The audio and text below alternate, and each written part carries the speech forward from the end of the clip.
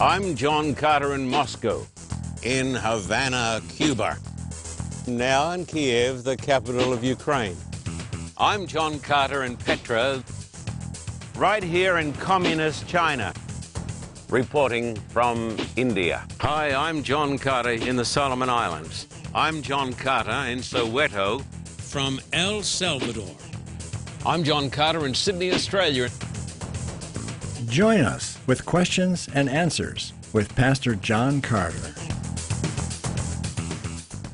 Welcome today to the Carter Report. We're dealing with questions and answers today. I'm John Carter. Thank you for sending me your questions. And by the grace of God, I hope I can give you a good answer. Please write to me. The address is on the screen in the United States. Post Office Box 1900, Thousand Oaks. That's where I live. Thousand Oaks, California, 91358.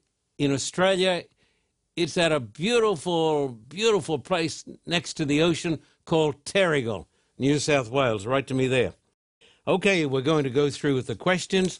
Questions and answers continued because I've already had a couple of sessions. Okay, here's the first one. What we've done, we've taken the questions off the cards and off the emails and stuff that have been sent to us, and we put them into the computer so we can put them up on the screen. The person starts by quoting Mark chapter 7, verse 15, 18, and 19, and it's talking about eating anything and everything. Come over here to this text, Mark chapter 7. This is the question that my friend has sent to me. Mark chapter 7, verse 15. Jesus said, "There is nothing that enters a man from outside which can defile him, but the things which come out of him, these are the things that defile a man." Now look at verse 18 and 19. So he said to them, "Are you thus without understanding also? Do you not perceive and understand that whatever enters a man from outside cannot defile him, because it does not enter his heart, but his stomach, and is eliminated?" Notice these words, "thus purifying all foods." And many people say, therefore, eat, drink, and be merry. And it is true, because tomorrow you will die. Let me read on. So there's the text that's quoted. It says that Jesus purified all foods, says the questioner. Therefore, we can eat as we wish. Why did you recently do a series with Dr. John Westerdahl about following a certain lifestyle and diet? Because under the Christian dispensation, you can eat what you will, and God will bless you because Jesus said so. Did he? I want you to notice Mark chapter 7, verse 20 to 23. Mark 7, verse 20 to 23. "And he said, what comes out of a man, that defiles a man. For from within, out of the heart of men, proceed evil thoughts, adulteries, fornications, murders, thefts, covetousness, wickedness, deceit, lewdness, an evil eye, blasphemy, pride, foolishness. All these evil things come from within and defile a man." Listen carefully. Jesus is not talking about healthful living. Jesus is talking about moral defilement. And Jesus said, from the heart of man comes all the sins of the world, and they defile a man. But he's not talking about eating and drinking, because if you look at Mark chapter 7 and verse 5, this is in the context of the Jewish ceremonial law. Mark chapter 7, verse 5. "Then the Pharisees and scribes asked him, why do your disciples not walk according to the tradition of the elders, but eat bread with unwashed hands?" Does anybody here do the same thing? Do you wash your hands before you eat? Well, I do. I eat and I wash my hands before I eat. But the Pharisees had made this a moral issue and a matter of life and death. And Jesus said, these ceremonial laws don't matter at all. What really matters is what comes from within the heart of man. That's what defiles a man. But other parts of the scriptures tell me that the body is the temple of God. And if you defile the temple of God, God is going to destroy you. Paul said that in the book of Corinthians. Just very recently, I was taken by my wife to the emergency room. Oh, boy. When you go there, that's an inducement to be very careful what you eat and what you drink. Because there you see so much sickness, so much awful disease. Do you know what SAD stands for? SAD? It stands for the Standard American Diet. And because the Standard American Diet consists of so much poison, the great healthcare system in the United States of America is breaking down so that it has become one of the worst systems in the world. That is because Christians do not understand this text. This text is talking not about what you should eat or what you should drink, but it's talking about moral defilement. And moral defilement doesn't come from what you put in your mouth. It comes from what comes out of the heart. Next question. I hope that answers that question. I was brought up to believe that I must be perfect to be ready when Jesus returns. I sometimes feel hopeless and depressed, sometimes very angry. Please help me. I empathize. I sympathize. I was brought up in a home in Australia where I was taught that unless I became perfect, I would go to hell. Unless I became absolutely sinless, as Jesus was sinless, I could not be saved. And I know people in Australia who have committed suicide because of this idea.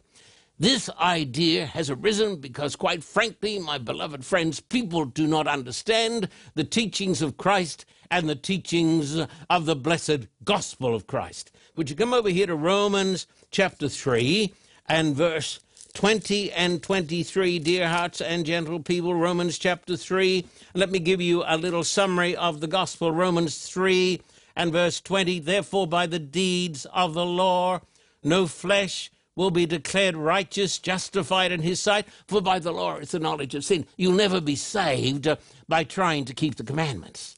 The law of God was not given so that we might be saved. The law of God was given so that we might see ourselves as sinners and go to the Savior, the Lord Jesus Christ. We are saved by Christ. Verse 23, look at this text. A lot of folks have no idea what this text means. I want you to get it. Romans 3:23, for all have sinned. That's every one of us. This is past tense.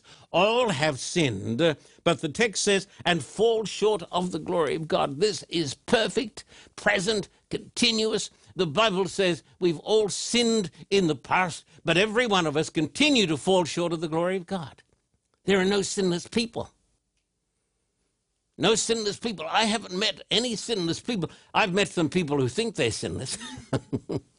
But the Bible says we fall short of the glory of God. Why don't we believe the Bible? Look at Romans chapter 3, 23 and 24. 23, 24, for all have sinned and fall short of the glory of God. We're all imperfect. Being justified freely by his grace through the redemption that is in Christ Jesus. Listen to me. I don't have enough time. The Bible says that we are justified by the grace of God because of what Christ did for us on the cross. The word justify does not mean to make us righteous. It declares that by the grace of God, because of Christ, we are declared righteous. This is what justification by faith is all about. If I come in penitence to Christ, and if I fall at his cross, and if I believe in Christ as my Savior, I am declared righteous, and I am ready for heaven. I'm ready for the second coming. I'm ready for the judgment. You know what it's called? It's called the gospel. You know what the gospel means? It means good news. This is the best news you're ever going to hear, that it doesn't depend upon my works. It depends upon his works. Look at Romans chapter 4. I just want you to get this. People who teach this idea of sinless perfectionism and hold it over people's heads do it because they do not understand the teachings of the Bible. Romans chapter 4, 5, and 6. But to him who does not work for salvation, but believes on him who justifies who? Come on. He justifies who's ungodly here? We all are ungodly. None of us are like God. Justifies the ungodly. His faith is accounted for righteousness, just as David also describes the blessedness of the man to whom God imputes righteousness apart from works. And therefore, the truth is that justify means to declare righteous. When I discovered this truth, I felt so invigorated, so free, so wonderfully happy I could jump over the moon. Because God says, it is my perfection that counts. I went to Avondale College as a boy to study for the ministry. I was only 16 when I went there. But I went there as a complete legalist because I'd been brought up in a legalistic home. And I was filled with despair, but I discovered this truth. Now, God does something else. Look at Romans chapter 6 and verse 14. This tells you what follows on when you understand the truth of the gospel. For sin shall not have dominion over you, for you are not under law but under grace. God's going to put a new power in your life.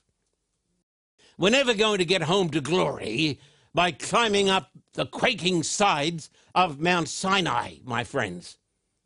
We get home to glory through the cross of Christ, Mount Calvary. And so to say, I say to my friend who's sending this that, you're just so depressed and you feel so discouraged that you're never going to make it. I want you to know this. By the grace of God, Jesus made it for you. Now, I've written a little book on this, just a little booklet. It's called The Big Issues of the Gospel. I also have a series of talks on the book of Romans. If you write to me, we want you to have it. This little book is an exposition of the great teachings of the Bible. I preached these sermons many years ago in the great Wahroonga Church in Sydney, Australia, because there were hundreds of young people there who were getting poisoned by the doctrine of legalism and salvation by works, good works. And so I felt called by God to preach these sermons that saved the lives of hundreds of young Australians. And I wrote down those sermons. It's called The Big Issues of the Gospel. It is not light reading. It is Bible study. But if you are serious, you'll wade through it because you're going to find that your eyes are going to be opened. Here's the next question. You've been a pastor for many years. Amen to that. Only beaten by Methuselah. You've been a pastor for many years. Here is something that troubles me as a parent. Me too. Why do so many young people leave the church? This is a subject we don't like to talk about, but we need to. 95% of young people from Christian homes who go to secular universities give up on Christ and they leave the church because Christianity is mocked and ridiculed through the vigorous teaching of atheism and neo-Darwinism. These places are the breeding fields of atheism, communism, lawlessness, and despair. And unless young people have been prepared, they're going to be shaken to their foundations. They need to know the truth. That's one reason. Another reason why so many young people leave the church, we don't like to talk about this, it's because of legalism in the church. I can think of a fine young man in Sydney, Australia, who was accosted by a person who was super religious. He said, you got to be perfect, you got to be this, or else you're going to go to hell. You got to be perfect before you can go to heaven. The young man said, if everybody is in heaven, who is in heaven, is like you, I don't want to go there. We can freeze people out of the church through coldness. what is needed, listen to me, the word of an old pastor, what is needed, my friend, in the church is more love and more grace and more forgiveness. Jesus said the Son of Man has come to seek and to save that which was lost. Here's the next question. I've always wondered, what is the mark of the beast? The chapter on the mark of the beast is Revelation chapter 13 and verse 16 and 17. And turn over here. This is going to surprise you what I'm going to say, because this may even shock some of you. Revelation 13, 16 and 17. He causes all, everybody, both small and great, rich and poor, free and slave, Republicans and Democrats, independents, everybody, to receive a mark on their right hand or in their foreheads. The hand symbolizes work, and the forehead symbolizes the mind, where you make decisions. And that no one may buy or sell except one who has the mark or the name of the beast or the number of his name. In the last days, people are going to be forced into conformity. We live today in the age of conformity. Americans have been famous for their independence of spirit, that we will do what we think we ought to do, and we're not going to be a slave to any man. Hey, that's changing. Hey, that's changed. We now live in an age where people are polarized into camps, and they have all become conformists. And so it's not what is right, what is wrong. It is what my church says, what my party says. That's mark of the beast thinking. I've had some folks say to me, don't you know that's offensive? I've said to them, well, I really want to see you in the kingdom of God. I don't want to see you getting the mark of the beast. And if you continue on in that present course, I'm afraid you will get the mark of the beast, whatever your religion. I'll tell you what the mark of the beast is. It is an act of conscious conformity to a corrupt church and a corrupt state. That is the mark of the beast. I preached a sermon some time back, and I quoted the great Russian author, one of my favorite authors, Dostoevsky. He's got a wonderful section in one of his books on the Grand Inquisitor. Christ comes back to Spain when the Inquisition is running. And Jesus does healings, and people are falling down, and they're kissing his feet. You think of it. Christ comes to Spain, kissing his feet. But then the Grand Inquisitor turns up, and they turn from Christ, and they fall down before him. Whatever you say, it's the church. And the Grand Inquisitor has Jesus locked up. And that night he comes to Christ in prison, awaiting to be burnt at the stake the next day. He says this, Christ, the people who today kissed your feet will tomorrow heap up the embers of your fire. People today falling down, kissing the feet of Christ. And the next day, they're burning him. And the Grand Inquisitor said something else. He said, the people who today kissed your feet, this is the expression I left out the first time. He says, the people who today kissed your feet will at the slightest sign from me. Hey, I represent the church. At the slightest sign from me, they're all going to not kiss the feet of Christ any longer. You know what they're going to do? They're going to burn him. So the Grand Inquisitor in Seville, Spain, says to Christ, why did you come back and cause us so much trouble? We were doing very well without you. We've been correcting your errors. You gave to the people freedom of choice. They don't want freedom of choice. They can't handle it. They want to be told what to do. That is true today in Russia. It's true today in Europe. It's true today in Latin America. It is true today in the United States of America, where people on the whole have stopped thinking and studying Scripture and are conforming. Listen to this. Conformity to the state or the church, instead of conformity to God, is the mark of the beast. And my friend Danny Sheldon of 3ABN has written a very excellent book, Spiritual Vigilantes. And he talks about some of these things where the law of God has been set aside and everybody has fallen on his face to worship because the Supreme Court said so.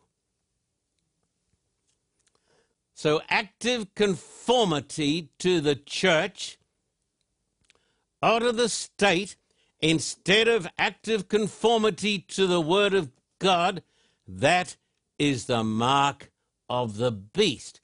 Therefore, you and I ought to ask ourselves the question, do I follow Scripture or am I a conformist?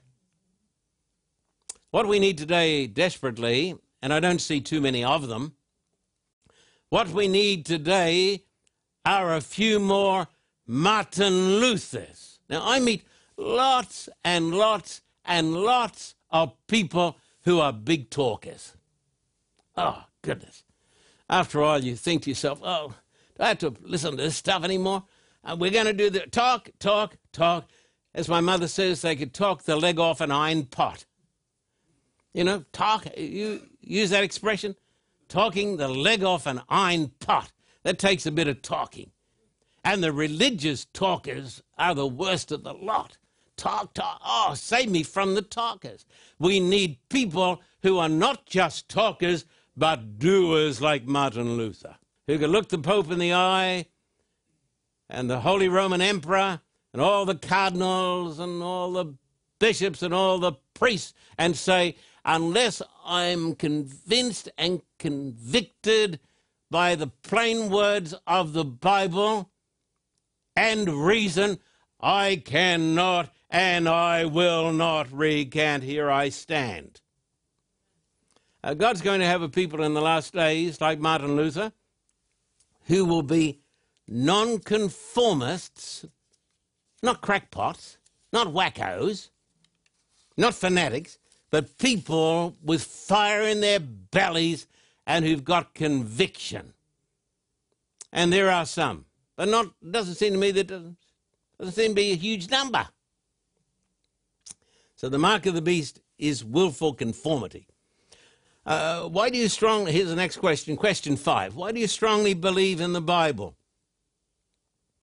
Well, I wasn't brought up in the United States of America, and I love America.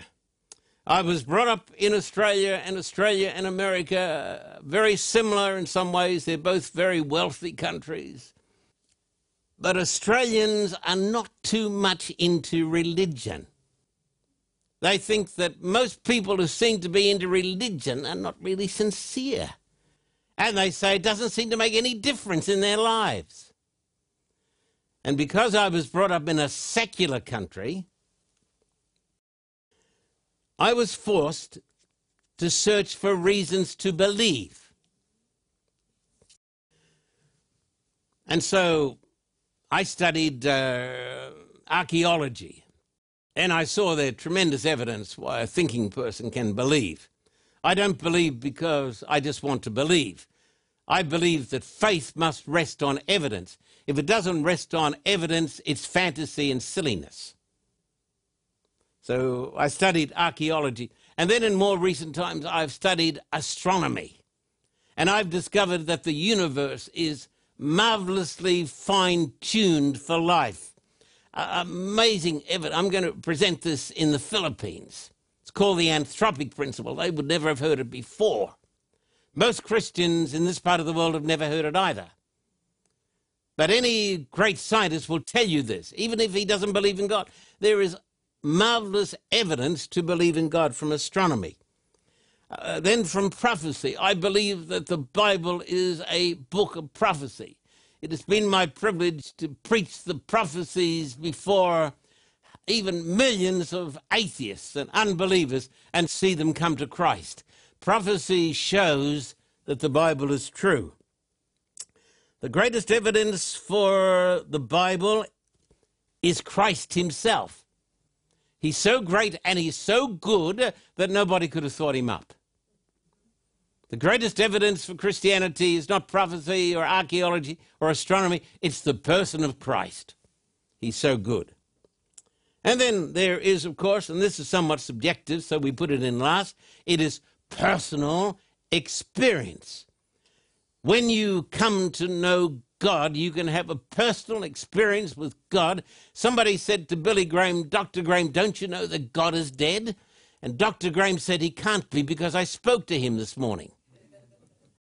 Now, he's not talking about a loud voice hitting him in the ear. But those who are believers know what I'm talking about. Personal experience.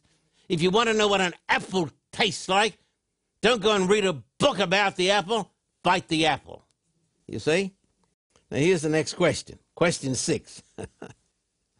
What does it mean that the Bible is inspired? This is a question of controversy in many circles in the evangelical movement in America. I believe this.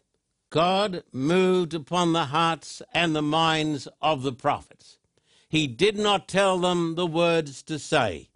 He wrote down the revelation of God in their own words.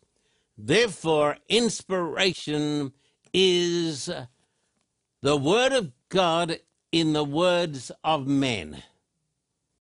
And I'm absolutely convinced that this is the truthful word of God. People say, what translation? I say to them, I don't care, just start reading. Read it. Read the Bible for 30 minutes a day and preferably read it out loud. And if you will do this, a wonderful miracle is going to happen in your life.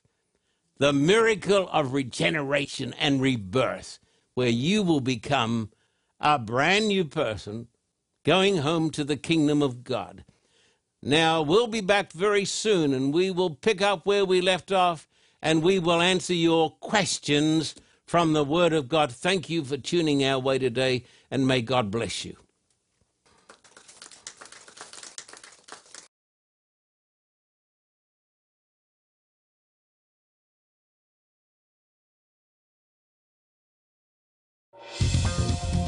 For a copy of today's program, please contact us at P.O. Box 1900, Thousand Oaks, California, 91358.